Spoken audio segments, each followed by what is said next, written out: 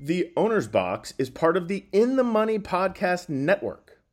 You can always log on to inthemoneypodcast.com where you can follow along. You can subscribe to the free newsletter. And not only do you have the Owner's Box, but also shows such as the Players Podcast, JK Plus One, the Matt Bernier Show, Redboard Rewind, Nick Luck Daily, Talk Racing to Me, In the Ring with Acacia Courtney, and Off Track with Maggie. So lots of great things to listen to. Just head over to inthemoneypodcast.com.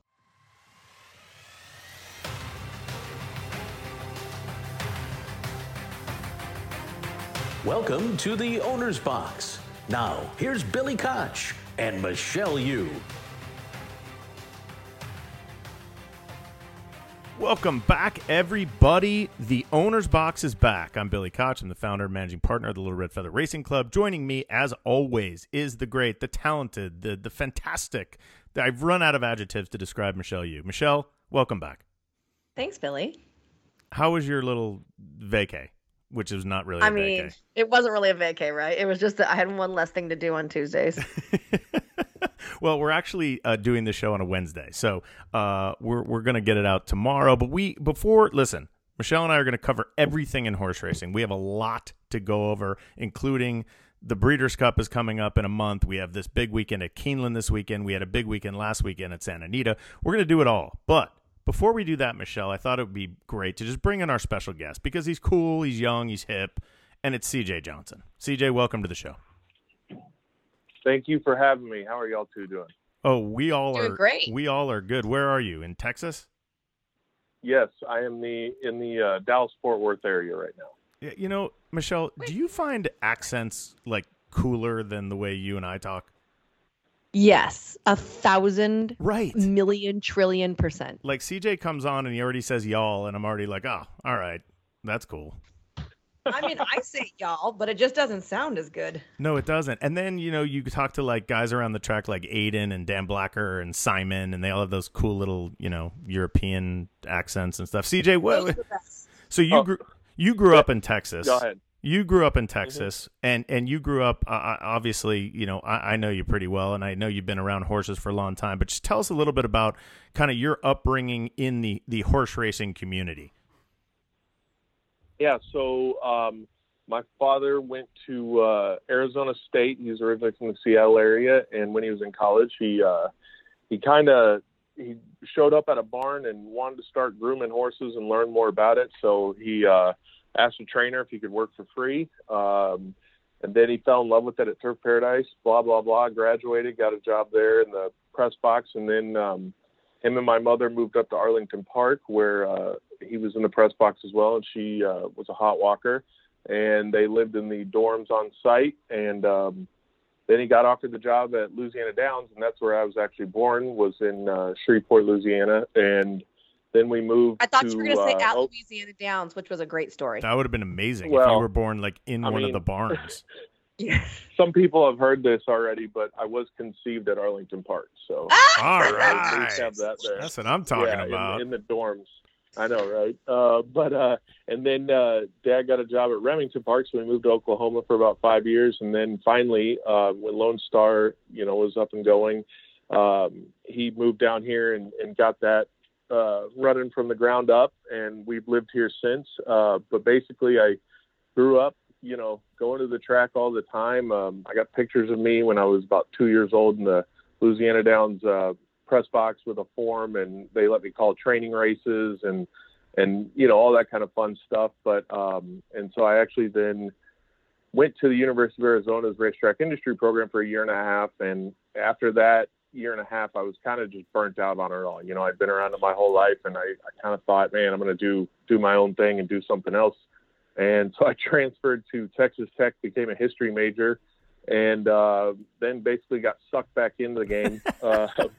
And, worked at Kentucky Downs from 2012 to 2018. And kind of in the middle of that was when we started doing our partnerships and really getting, we've always had a couple mares and a couple runners, nothing that great, but, just some little homebreds and some cheap ones here and there. And then, so we finally started getting our partnerships up and running because the Kentucky Downs thing, I knew that wasn't going to last forever. So it's good to kind of, since I understand the business side of it, the front side of it, it's definitely helped out with the horseman side of it. That makes that's kind of where we're at. Yeah, that makes a ton of sense. This is like an amazing story, though. I mean, your dad didn't know anything, and he came all the way up to basically, run and own. I don't know if "own's" the right word, but a track like Kentucky Downs. Let's go back a couple things you said I just want to hit on real quick, because I've always been interested in the Arizona racetrack program and how that works. Can you talk a little bit about that? Because I've never been there. I know a lot of people who kind of come out of there, but do they have different parts of the program for what you're like to specialize in a certain part of horse racing? Sure. And that's kind of one of the things, first you start off with just your basic classes, but yeah, there's kind of a front side and a back side to it. Your good buddy Phil D'Amato was there when I was there. That's right. He was on the training side of it. And so I was there on the business side of it with like Aaron Veracruzzi and Jim Mulvihill and some of those guys. But yeah, there is, they separate you. But when I was a freshman, I was taking like senior level classes like equine law and all that kind of stuff. And it was, as an 18-year-old kid, I thought that's what I wanted to do. And then I'm getting, these classes are tough but I mean, it really was a great experience. And I mean, obviously looking back, I wish I would have finished the program. Just as a kid, you never know what you want to do. And so, luckily I was able to get, some real good hands-on experience and kind of, learn my way there. But it was definitely a great starting point for everything. Yeah, is that, I have people, and Michelle, I'm sure you get pitched all the time as well of people, hey, how do I get into the industry? Would you recommend checking that out? Is that a recommendation for you on a way to start learning about the different aspects of the industry? It seems pretty logical. Yeah, absolutely. And the connections you make there, as we all know in this world today, a big part of, what you can where you can get a job and all that kind of stuff is on your connections and making an impression on people. And so, between guest speakers, I'll call them field trips, and then they have mentor luncheons, it's a great place. And then also the accessibility to get internships. Right. Now, if you want to work on the front side, that's 100% the best way to get into it. The back side, you can kind of, if you know people, you can get in and get a job at the barn fairly easy. But it, like I said, that's, I would 100% agree to that. And then, Louisville has a good program as well now. So, yeah, I'd say check that out for sure. They have plenty of info on the internet and all that kind of stuff. Very interesting. CJ Johnson joining us. Now, what is your role currently with CJ Thoroughbreds? I went on the website, www.cjthoroughbreds.com. I see you have 75,000 horses in your stable. Yes, there's a lot of horses on there. Like, are you in charge of acquisitions? Are you the racing manager? What does the vice president of CJ Thoroughbreds do? Yeah, I'd say a little bit of everything, to be honest with you. So it's basically my father, me, and then our good friend Mike Renfro, who was a former wide receiver for the Dallas Cowboys, and he owned back in the day. He worked at Lone Star with my dad, and kind of, the three of us are pretty much, I don't want to say, I mean, we kind of all have our individual roles, but we all kind of, do the same stuff. But I'm kind of, it's two 60-year-old men that work with me, so I handle a lot of the, technology. The social media. Stuff. Yeah, the social media for sure. And then, like, for example, the Phasic catalog just came out. Well, I've already downloaded that into Excel spreadsheet and kind of, started our little short list, which they would, be going through the catalog page by page. And instead, I kind of already know what we're looking for. So I'm, getting a list together. And then, simple stuff like the website. I know our website isn't too creative, but that's what, someday I want to get to the point where we're like Little Red Feather and oh, stop. My father actually gets your emails. No, seriously, he sends me and your then he emails. Copies them. Like, he sends them to CJ. He's like, why can't you be more like this guy? Yeah, I'm dead serious. I've got one. He's like, how can we start doing this? And I'm like, well, we can start off by paying someone to do that because I don't have the, the digital marketing skills to do this stuff. I mean, our updates are a little more simple, but yeah, and so it's Mike and I in the office every day, and I mean, when you've got this many horses, it started out just Dad and I, and then as soon as we kind of got to about 15 or so horses, it was like, this is way too much. So we brought Mike on board. And then, so we're big on, look, if a horse isn't fitting in a certain spot, we'll move them, so I'll do a lot of research on where I think they fit, and then, moving them to a new circuit. And I know, out in California, you guys are kind of on an island out there, but that's one of the nice things about running out here is we can put them to where they fit. Maybe they got some pedigree and we don't want to drop them into a claimer.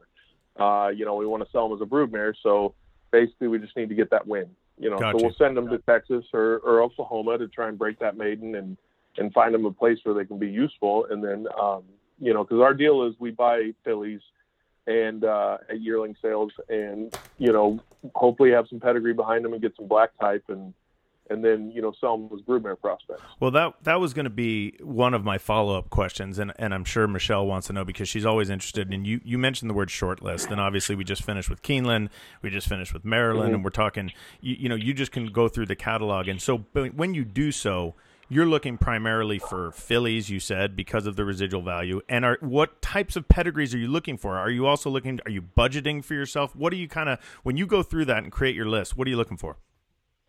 Yeah, so we have as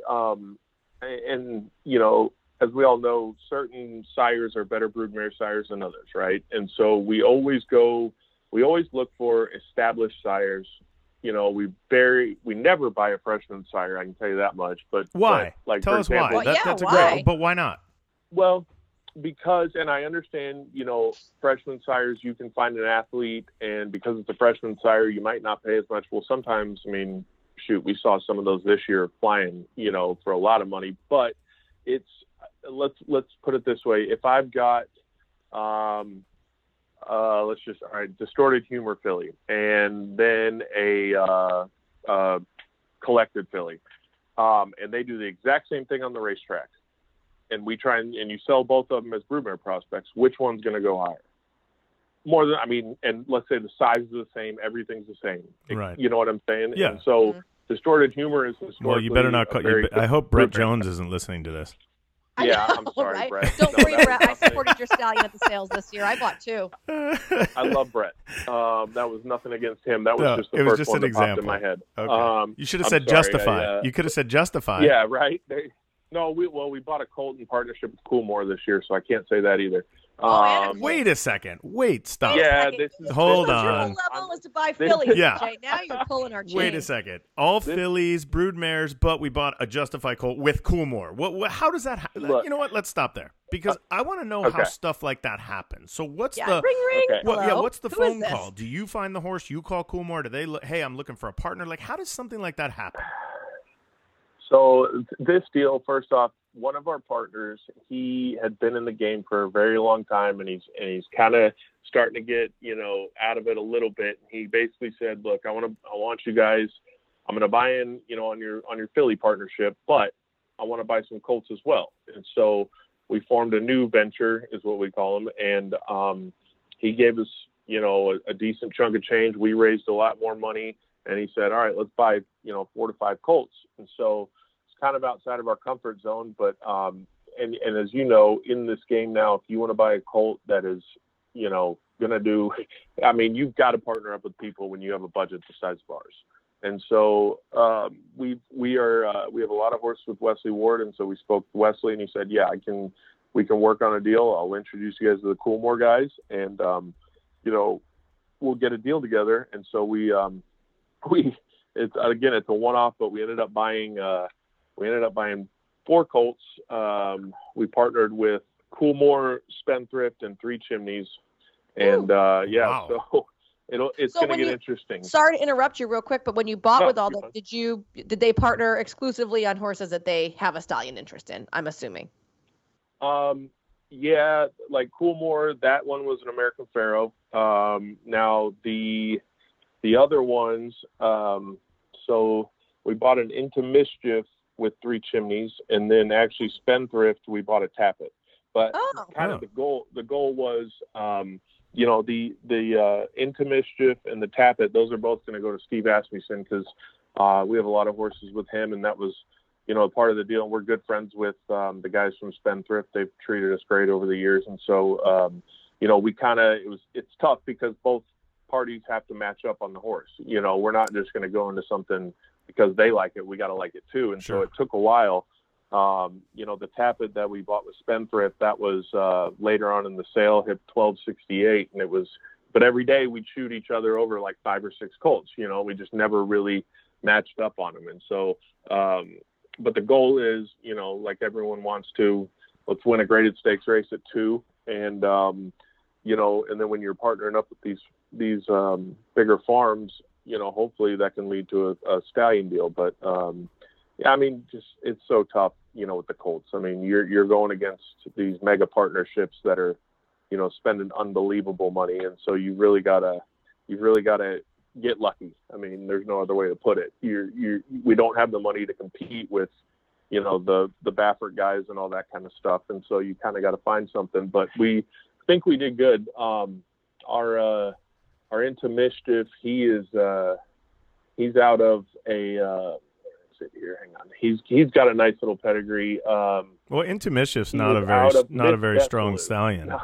No, we've never owned one either, like ever. So this is like a totally new, because usually that's if it's an Into Mischief and it looks halfway good, you can't afford it. Right. So for those of you who are listening for the Best first time, Into Mischief is very, very strong. Right, Michelle? Yeah. Yes. And with stallions, the female family, if you're going to make a stallion, it's got to be, there's got to be some useful stallions in that female family. It doesn't have to. You can make your own page, obviously. But yeah, this Into Mischief's a half to gun it. Nice. Second dam dropped St. Liam. He was pretty good. Yeah, I'd say so. You get a little pedigree power there. Okay, all right, we got that. We get it. You're in. So you're not some little small time partnership here. And I know. Listen, I've taken care of you for the first 15 minutes of this conversation, but now we're going to get to it because I know Michelle's chomping at the big go. So CJ, when you said that you started to buy these colts now, is it the same game plan? You are buying the colts in this particular venture to race them to make them stallion prospects instead of broodmare prospects, and then to sell them off? Yes. Yeah. And that's part of the deal with our filly plan is, we understand that, if you buy a colt and you got to retire him, and he's not going to be a stallion, you have to pay someone to take him, and so that was part of the deal with the fillies was, let's have some fun, but let's get some money back. Let's not, it's kind of all or nothing when it comes to colts. Right. And so we didn't go as crazy as we do on our filly deal. Like I said, we bought 4 and versus 7 with the fillies, but we still have 3 more to buy. So everyone kind of understands going in, look, this is where we're either going to hit a home run or we're not going to get any money back. That's just kind of the way it is. Now, and so yeah, go ahead. Sorry, you said that you it was a little outside your comfort zone buying colts because you're used to buying fillies. So at that point, do you guys still just rely on yourselves when you're buying them at the sales, or did you have to bring in a little bit of outside, help? Okay, we're changing our focus now. Yeah, we definitely relied on, Coolmore to kind of help advise us and find what they liked, and then the same with Spendthrift. We kind of had our list, and then they had their list, and we matched up, and then we bought a Nyquist actually with Wesley, and Ben McElroy helped us buy him. So yeah, we did kind of rely on others, their eyes. And another thing with this sale is my father got COVID right before it, so he didn't make it out. And usually it's the 3 of us, and we're herding cats. We rely on our trainers a lot. We never want to send a horse to a trainer that he didn't like or doesn't like. And so we love it when our trainers will sign off on a horse before we buy it. And so, when the 3 of us are at the sale and you're looking at 4,000 horses, it's not as hard when there's only 2 of us there. Sure. So we were shorthanded. And so with the colts, it definitely, because I can, I've got an eye for fillies. And I'm not saying it's a great eye or anything, but I can at least tell you if it's going to be a rat or not. But with the colts, it was totally new looking at these. You know what I'm saying? It opened my eyes, and I'm like, man, these really are a totally different animal. Sure, makes a lot of sense. Can you Can you tell us a little bit more about your partnership, CJ? You mentioned it was kind of basically the three of you, but it sounds like you do have more partners than meets the eye. Are you a public partnership? How many people are in your partnership? Can you give us some insight into that? So we are not a public partnership. We have a very, very good group of friends here in the area, in the Dallas-Fort Worth area, that they love the game. They've got some money, and they just love being a part of it. And they've been great. We started in 2017 was the first year we bought at the yearling sales. We bought 5, and one of those happened to be a multiple graded stakes winner, grade 1 placed. And so after that, it kind of, I think we only had like 5 or 6 guys in that deal, and we spent about $600,000. And now it's gotten to the point where, we're spending $1.2 million, buying 10. But yeah, we're very blessed to where we haven't had to just be totally public. And as Billy knows with these things, it's the more partners you have, the more complicated it gets. And, right. We've been lucky that our, and I don't know how to say this without sounding bad, but our minimums are 50,000. Why is that bad? These guys, why would that be sounding bad? I don't want to. Well, not every partnership has to be a micro partnership. Yeah, I mean, this is your model. No. Yeah, this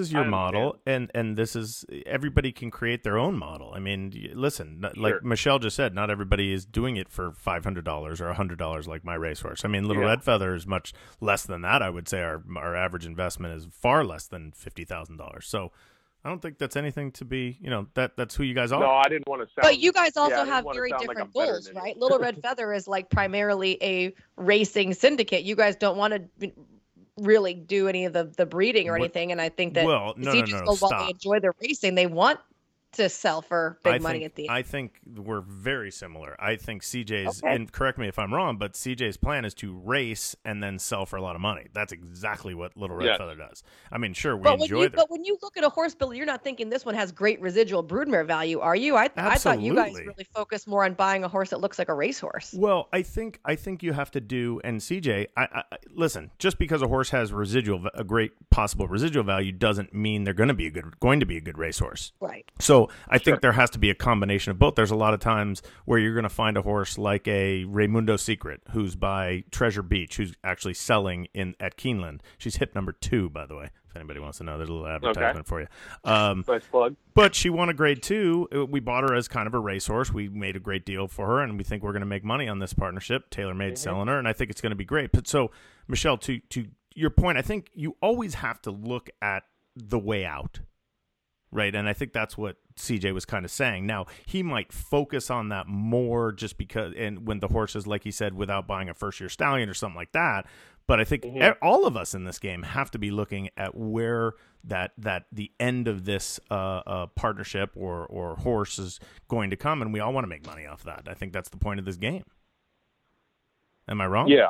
Yeah, no, you're 100%. No, Billy, right. The point of the game is to have fun. Jeez Louise. Oh, sorry, I forgot about that. Yes. Oh no, because we never have fun. I mean, we have the worst time. That is a big part, and having fun and getting your picture taken is part of the experience. And you know what? It was kind of, and like I said, it's we're not just looking at this as a money burner. We want our guys to get something back. And I'll give you a quick example. We bought first year we did it, we bought a distorted humor filly, and her mom ran in the Oaks, was a multiple grade stakes winner, and we paid $200,000 for her. Well, we sent her out to California. It was really tough. We kept getting beat by Bafferts and all this. And then finally, we weren't going to drop her in a claiming race because as a broodmare, she was worth more than what she would get claimed for. And so we brought her to Texas, broke her maiden in a maiden special weight, and sold her Keeneland for $50,000. Now, I know we got, 25% of what we paid for, but at least we got something back. And she won 1 race, and if it was something with no pedigree, that horse brings $5,000. Sure. Yeah, no, that makes a lot of sense. All right, now I'm swimming with thoughts like that. CJ, I want to just kind of go back real quick, talking a little bit about social media, how you were kind of joking that you've taken over the social and the managerial side of that. How do you feel like social media has kind of changed horse racing and horse ownership?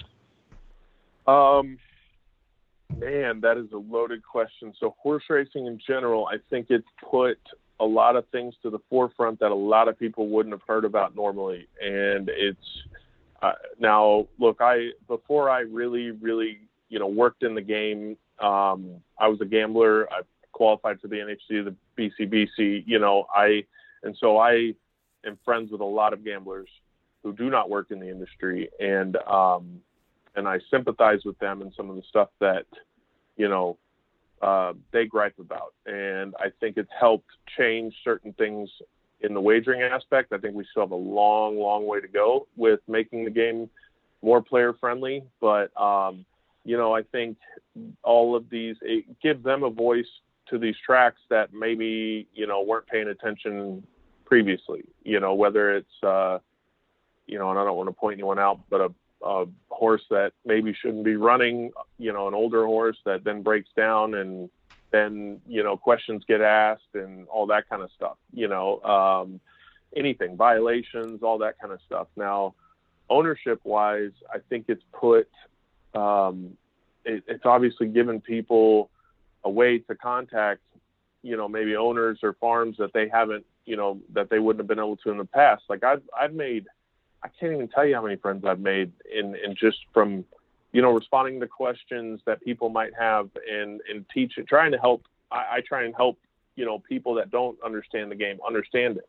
Yeah. So, I understand, look, I worked at a racetrack, I know that this game, we're not getting any younger, the fans aren't, and I've taken it upon myself to be an ambassador for the sport and try and get, a younger crowd and try and get more people to understand things, because the more you understand, the more you're going to enjoy it, and so I've even got a couple people that have talked to me about joining our partnership. Sure. Like I said, we're not a public partnership, but I've gotten to know these people well enough, and I've met them at the track, and I trust them enough to where I would let them in. But yeah, I think, it's well. No, let me stop you, CJ, because I think what you've hit on are the positives, and I think that's kind of, I think that's really good. The stuff you're bringing up, and Michelle, great question.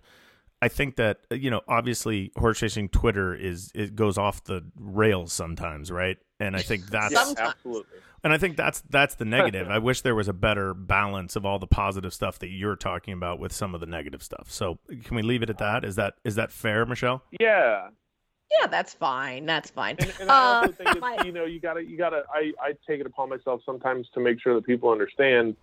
I will see something negative, and it's like sometimes that person's not correct in a very respectful way. Like if I know them, I'll DM them. I'm not going to put it out there in public, but I'll just say, look, man, this is what actually, this was all about, or whatever. Sure. I think I'm not going to ever go, but I will say this, one of the negative things is,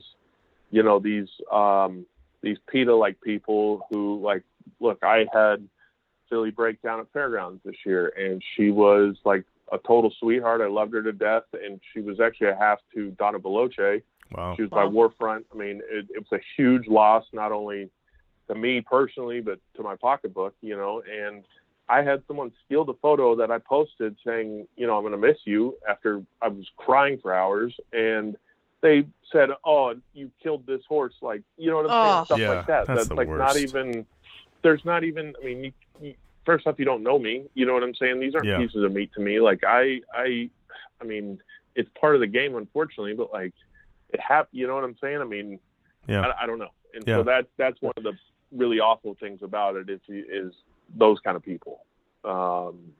Absolutely. But sorry to beat down. Let's go. No. We'll pick it back up. Believe me, Michelle. I'm going to go back up. Here we go. This is how we go back up. Right. CJ, I want you to tell us about maybe your favorite experience at the racetrack, whether it be watching a race or, watching a horse that you helped be a part of or anything like that. Or maybe it wasn't. Maybe it was a big betting day. Pick six. Yeah. Pick six. I wish I was,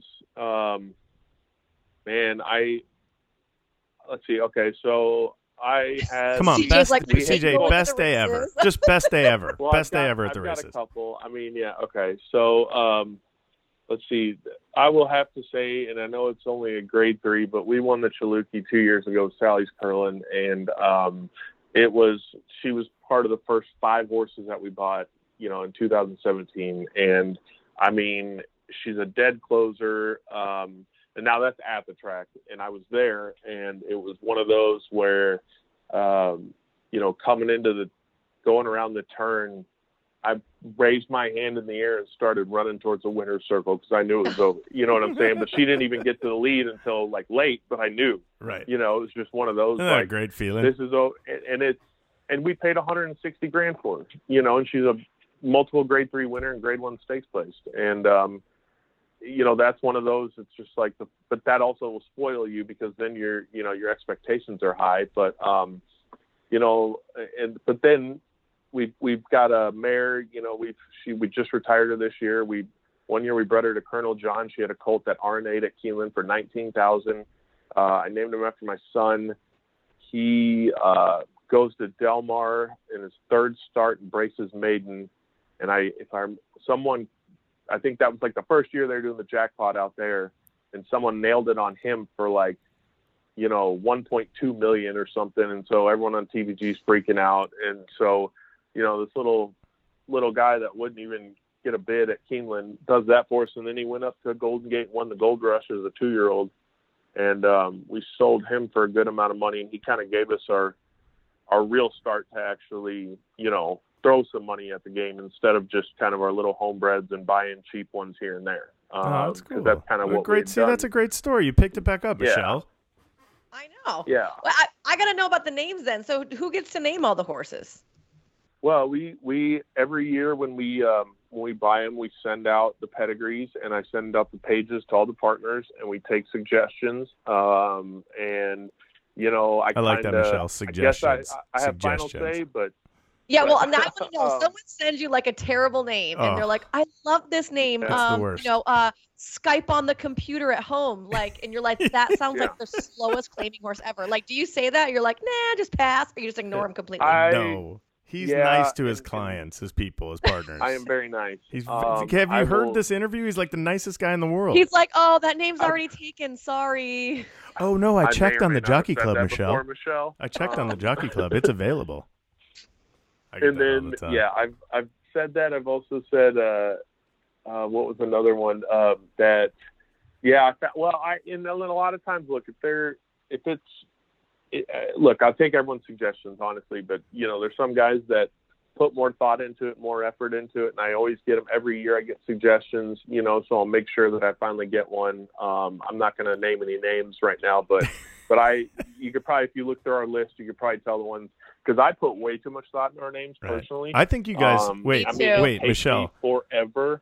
Remember, Karakoram? Shouldn't they all just be CJ's Dream, CJ's Nightmare, No. CJ's Horse, No, CJ's? there's that guy in Indiana that does that. Right. There's that guy. Every time I'm watching Indiana, I hear Bill Downs say my name, and I'm like, what? And I look over, and it's another one of those CJ's something.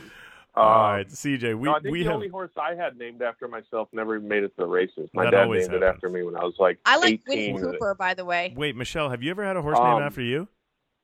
Yeah. Thank you, Michelle. Little Michelle. Oh, Little Michelle was you? Yeah. What was that other horse's name? There was another horse that said my whole name in it. Michelle Yu. Really? Yeah. It was I love Earl that. Shear horse. I can't That's remember real its name creative. right now. I love that. But what was it? Crap. Well, for sure, Little Michelle was named after me. That was Why not her little? as a horse. Was the horse little? Everything was little. Everything was little. So he did a Little Michelle, a Little Scotty, and a Little Zoe. Oh, okay. For I me, like that. Scott Hazelton and Zoe Cadman. That's so cool. And I like to brag that mine was the best. Of course it was. Oh, and then the other. I know the other horse's name was For You, Y-U, Michelle. For You, Michelle. Oh, that's nice. All right. Well, CJ, keep that in consideration when you're struggling for names. That Michelle would love another name after her. We have taken up way too much of your time, by the way, and we budget a half hour for this. This has to be a part 2 for sure. Yeah, we're gonna do a part 2. Maybe we'll have you on, sometime early next year, and we can talk about all the new the babies that are coming up. But before we let you go, we always like to give a little advice to our listeners as far as what would be the one bit of advice, the most important thing about getting into horse ownership that you've learned in your a long time in this game since you were conceived at Arlington Park? I would say, man, that's well, do your research, and if you are, and start out with a partnership. I mean, do not go to a sale on your own and buy a horse. Do your research. Make sure that you are with people you can trust. We all know that there's lots of people in this game that just want, your money, but there's also a big group of people that are good people, and you can trust them. But I would say, walk before you run. Just get into something, even if it's my racehorse, get into that and make sure it's, you ask lots of questions. That's the only way you're going to learn anything in this game. And there's so many different pieces to it all. And like us, my emails are always open. I love answering questions.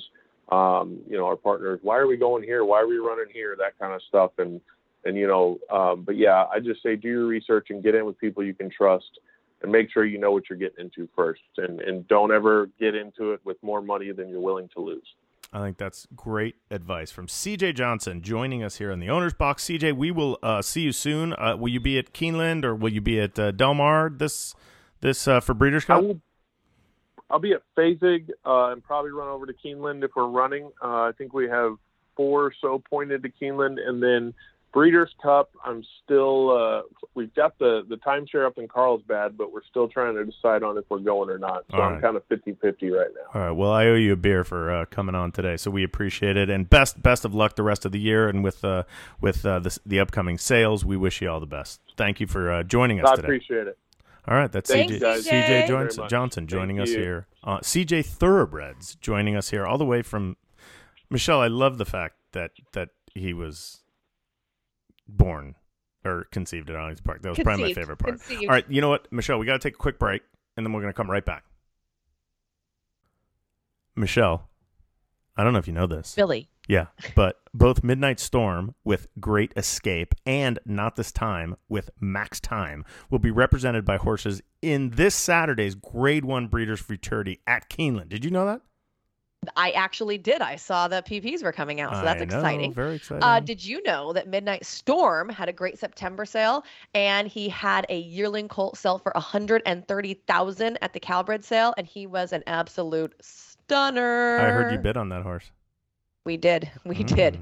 Needed a little more money. Not the winning bid, Michelle, but we did. Here's a question. Did you know that Not This Time has 10 stakes winners in 2021? Wow. More stakes winners than, ready for this? Warfront, Quality Road, More Than Ready, Street Sense, Twirling Candy, and many more. How about that? That's awesome. Yep. Hey, Not This Time is also the number 3 sire in North America by 3-year-old stakes winners in 2021, only trailing Into Mischief and Curlin. Well, we just talked about Into Mischief, so good for Not This Time. How about check out Instagram and Instilled Regard for the upcoming breeding season? Both stallions were supported very heavily by OXO equine mares, including, ready for this, Michelle? Ready for this list? Read it.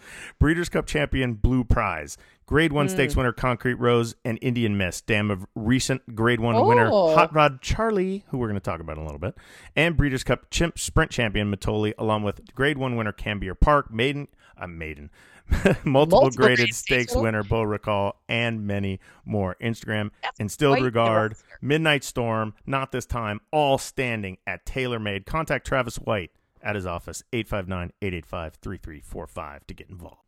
All right, we're back on the Owner's Box. Michelle, CJ was great.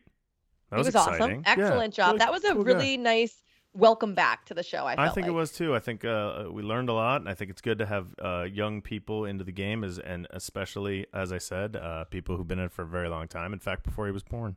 I just love that story. I'm sorry. I won't talk about it anymore. All right, Michelle, we have so much to catch up on. Where do we even start? You want to do 3 things of note? You want to do, what do we want to do? I think that we should kind of just remember the last month that we haven't done the show. Okay. And talk about our, you and I each pick a favorite race result. Okay. Oh, man, that's hard. I wasn't prepared. Do you have one? Why don't you go first?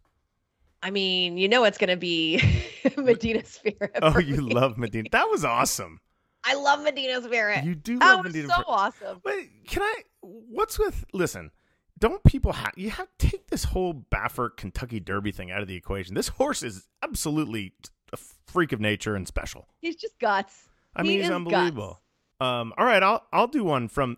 You want to talk Breeders' Cup Classic? I went to Parks where we ran second in 2 stakes, and I was with our good friend Bill Strauss, who has to be mentioned on every single show, and I was with the gang for Hot Rod Charlie winning the Pennsylvania Derby. How about that for a memorable race? Yes, that was. Did you not suck in your breath at the top of the stretch? It's really funny, Michelle, because when you're in the moment, you're watching the race and you just kind of, you're right. That's a great example. You kind of go, just like that. Like I kind of went, but everyone's just cheering so hard. Come on, Charlie. Come on, Charlie. Come on, Pratt. Come on, Pratt. And then but I was kind of behind everybody else and I was watching it on a monitor. So I definitely saw something and I was like, my heart just kind of went, oh no, not again. I can't believe this. That's pretty much what mine did. And it was but it's weird. It's a weird experience, Michelle. And you probably have this more than me, where I'm become very good friends with Bill Strauss, who I love, who and I just happened to be there because we had 2 horses running. It's not like I went for Charlie, right? So I'm not and his owner's Greg Helm and all but it's like I have to kind of stay to the back. Does that make sense? Right. I can't. Yeah. So I can't be involved. Try to say what happened. I was standing right there with Pratt and Doug, who I both know, but I'm trying not to be. You don't want to be involved because it's not really your horse. You know what I mean? And right. you kind of got to stay back a little bit. So it was. Listen, when it's all said and done, they got their grade 1. Good for the connections, obviously, and Anthony Beck and Gainesway, who will stand ultimately Hot Rod Charlie. I think Charlie's a really, really cool horse, and I think the Breeders' Cup Classic, if you want to talk about a race right now, Michelle, I think that race is coming up it's going to be really fun. I mean, you have Essential Quality, you have Knicks Go, you have Hot Rod Charlie, you have Medina Spirit, you have Maxfield, you have the horse to beat Maxfield. What's his name? I like him too. Art Collector. I mean, that's a good race. It might not be the most star-studded race ever, right? It's not like the when Awesome Again beat Silver Charm and in that race when there was all those horses, but it's a really good race. Do you agree? It's a great, I think it's going to be a great race personally. It's going to be exciting. Cool because I think that's the race that this year, a lot of times the Classic that isn't necessarily the race everyone's looking forward to, but I think this year, just off the top of my head, it is. How about that? I always think, too, it's helpful when we have a strong 3-year-old crop, and I feel like our 3-year-olds this year are pretty good compared to, the older horses that are around. I would agree. With that wholeheartedly. I had a favorite race at Santa Anita the other day. Oh, yeah? Elevado. God, I love that horse. He's so cool. I love him so much. I hope he gets into the Breeders' Cup Juvenile Turf Sprint, but he only brought one as maiden. So I don't know if that's going to happen. Anyway, you never know. That's so self-serving. Anyway, Michelle, so it's been an incredible month of races. I mean, we can go through, Gamine. There's a million horses to talk about. I think what we probably need to do is just do going to Vegas because going to Vegas. What's his name? Golden Sense got his grade 1. Yeah. How about that winner's circle at Santa Anita? Oh, it was awesome. Oh my goodness. I mean, that was a serious winner's circle. When you have Abadanza, which is our good friend Bing Bush, and you have Medallion, who is smaller, and Phil Shelton runs that. Phil's a great guy. And, that's great. And you have then obviously my racehorse. I mean, it was a disaster. I think Frank's call said something and finally making room in the winner's circle. Right. And Richie Baltus, our good friend Richie, finishes 1-2 in that race. Give him a encouragement. He claimed that horse for $50,000, so turned her into a grade 1 winner. So congratulations to that whole crew. What else, Michelle? Mo Forza. We love Mo Forza. We had Onofrio on the show. Pete Miller. Onofrio couldn't be there for it. That horse is crazy. At the top of the stretch, we literally said, "Ooh, there's no way he could win. No way." And then, I don't know. How do you run down smooth like straight like that? I don't know. He's crazy. I think Michelle. I'm going to make a comment that I think all 3 of those horses, Mo Forza, Smooth Like Straight, and Dan Blacker's horse, Hit the Road. I think they all have shots in the Breeders' Cup Mile. I don't think, I think Mo Forza is obviously going to be favored over the other 2, but you might get great value. And that race a lot of times comes down to trip. So the Southern California Mile Contingent Turf Mile, they don't call it the Turf Mile for all you people listening. Just the mile. Just the mile. Then they have the dirt mile. I think that's going to be a really good race, don't you? And I think, can I talk about one more? I'm going to steal your thunder. Dr. Scheibel with the frickin' reins breaking. What the hell happened there, Michelle? Explain that to the people. So basically, I did not hear this straight from Mark Glatt, but I'm going to go ahead and say he had a brand new bridle on, right? It's a very big race day. You want to put a brand new bridle on, and the leather looked like it just like popped out of the keeper. And going down the backside, if you watch the head-on, I highly encourage you to go back and watch the head-on. You can see Flavien pulls the rein, so he only has the left rein attached to the horse now. He has the right rein in his hand. He looks over at Abel, and he waves the rein at him. Like, hey, look at this. Hold on. I'm going to take you back. Okay. Because I was standing with Pratt and Abel like the next day, and we were talking about it, and apparently Pratt was screaming at Abel. Like, hey, like, I'm in, the rain, something like that. Yeah. And Abel was like, F you, I'm not letting you through the rail. And Pratt was like, no, I don't have the rein. Like, and then Abel, I guess that's why he showed it to him when he kind of went up on the inside of him, because that's why he was screaming at him. So it was two jocks kind of. Watching the race when you didn't know, I was like, what is Pratt doing? This horse is like on key today. And then like when he shoots through the rail and he's like scraping the rail, I was like, damn, Pratt, like, where are you going right now? And that horse hadn't worked all that great. He's like kind of lazy in the mornings. Yeah. So watching him like squeeze up like that, I was like, holy cannoli. But the whole maybe they found a new running style for Dr. Right. But the whole thing, what's amazing to me, and this has been like the year of Pratt, right? He rides Hot Rod Charlie, he rides this horse. He rides for Chad Brown now, domestic spending. So many, it's like the year of Pratt. But like what I found amazing was the balance. And how he was able to balance on that horse with one rein, and then if you watch in the right at the finish line, and after on the gallop out, he reached up and kind of grabbed the blinkers. Whoa! Back up to even that. Going down the lane, Pratt is sitting down riding. Yeah. So he's not even like, he's not even sweating the fact that he's only got one rein to stop the horse eventually, right?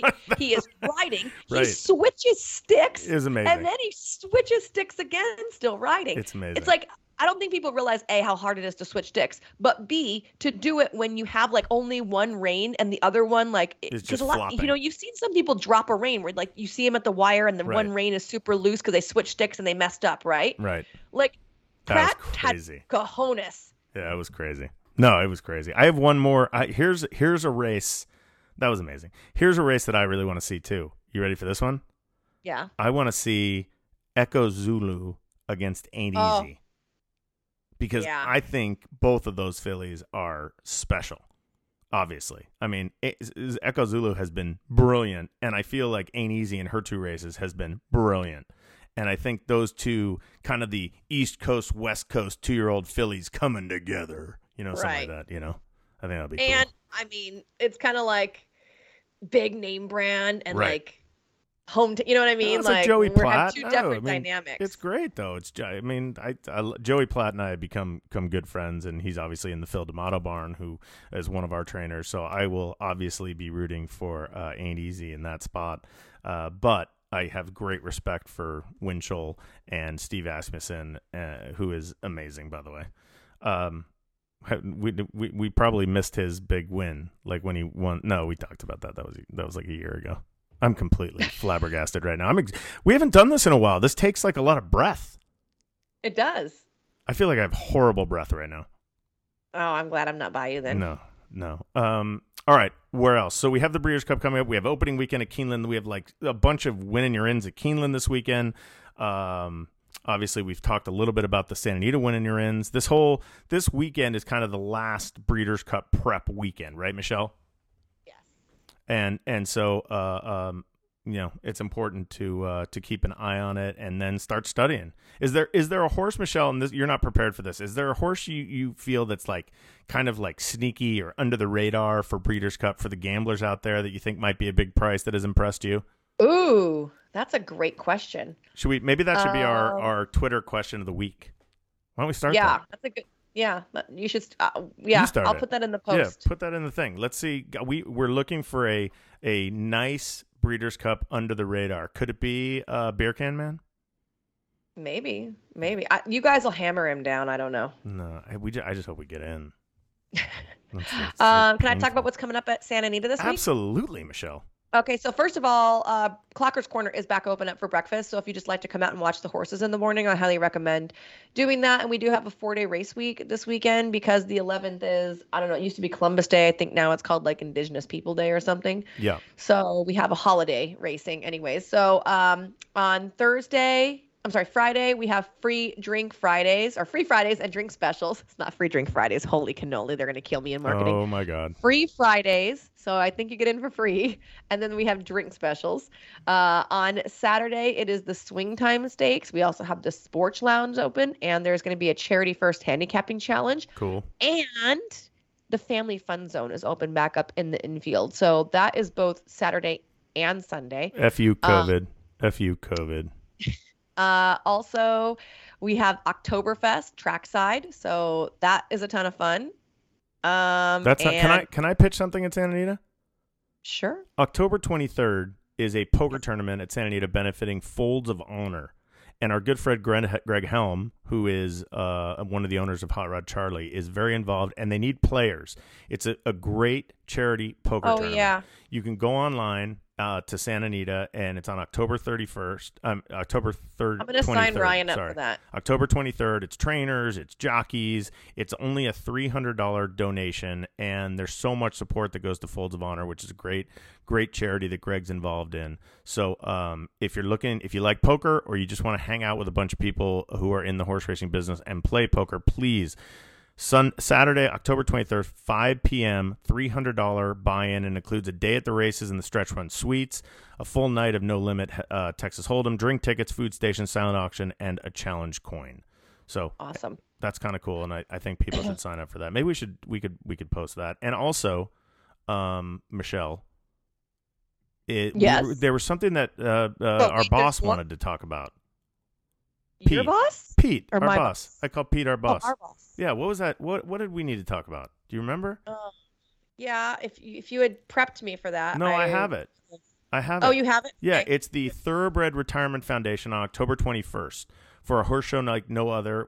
You can gather your friends and family at 8 o'clock Eastern for a live stream to hear, feel, and see the profound impact that retired racehorses of the Thoroughbred Retirement Foundation have made on countless lives through the TRF Second Chances program at the Lowell Correctional Institution in Ocala, Florida. Visit trfinc.org for more information. All right. How about that? And finally, Monday for the holiday racing. Oh, holiday racing. Dollar beers, dollar sodas, and $2 hot dogs. I'm going to tell you something. Those goddamn $2 hot dogs are incredible. I know. They're so good. I mean, I seriously don't know why eat either, so many of those all the time. It is crazy. What do you put on your hot dog? I load it. I'm a loader. I like ketchup, so you have, mustard, like, relish, and everything. Yeah. Ketchup, mustard, relish, onions, anything they have. Really? Yeah. I would not have taken you for that, actually. Really? What would you think? Yeah. I'm just like a ketchup guy? Ketchup, mustard guy? Yeah. Oh, no. Actually, aren't you from Chicago? Maybe there's like just mustard. No, but Michelle, do you want to hear something really funny? What do they do in Chicago for their hot dogs? It's like mustard and like this weird relish and like tomatoes. There's something strange. It's like something strange. It's something strange. Hey, I want to thank everybody who in the last 3 weeks have reached out to me and said, "Where's your show?" Michelle, I can't tell you how many people did you guys quit the show? And I'm like, no, we just took a break. We're back. We're here. So thank you to all the listeners. We always take breaks during low sound. Thank you to all the listeners. We really appreciate it. We appreciate all our sponsors at Santa Anita and Del Mar, and especially TaylorMade Stallions. We have a new commercial that's going to come out today for TaylorMade that you've probably already heard because that was in the middle of the show. But Michelle and I are going to record it right now. So, anyway, thanks to everybody. Michelle, thanks for making the time. Thanks to CJ Johnson for coming on the show today. And we will be back next week, and we'll start our Breeders' Cup previews. Michelle, we got to do our killer Breeders' Cup preview show. Woohoo! We got to do something fun this year, something different. We'll make it fun. All right, Michelle, we'll talk soon. Bye.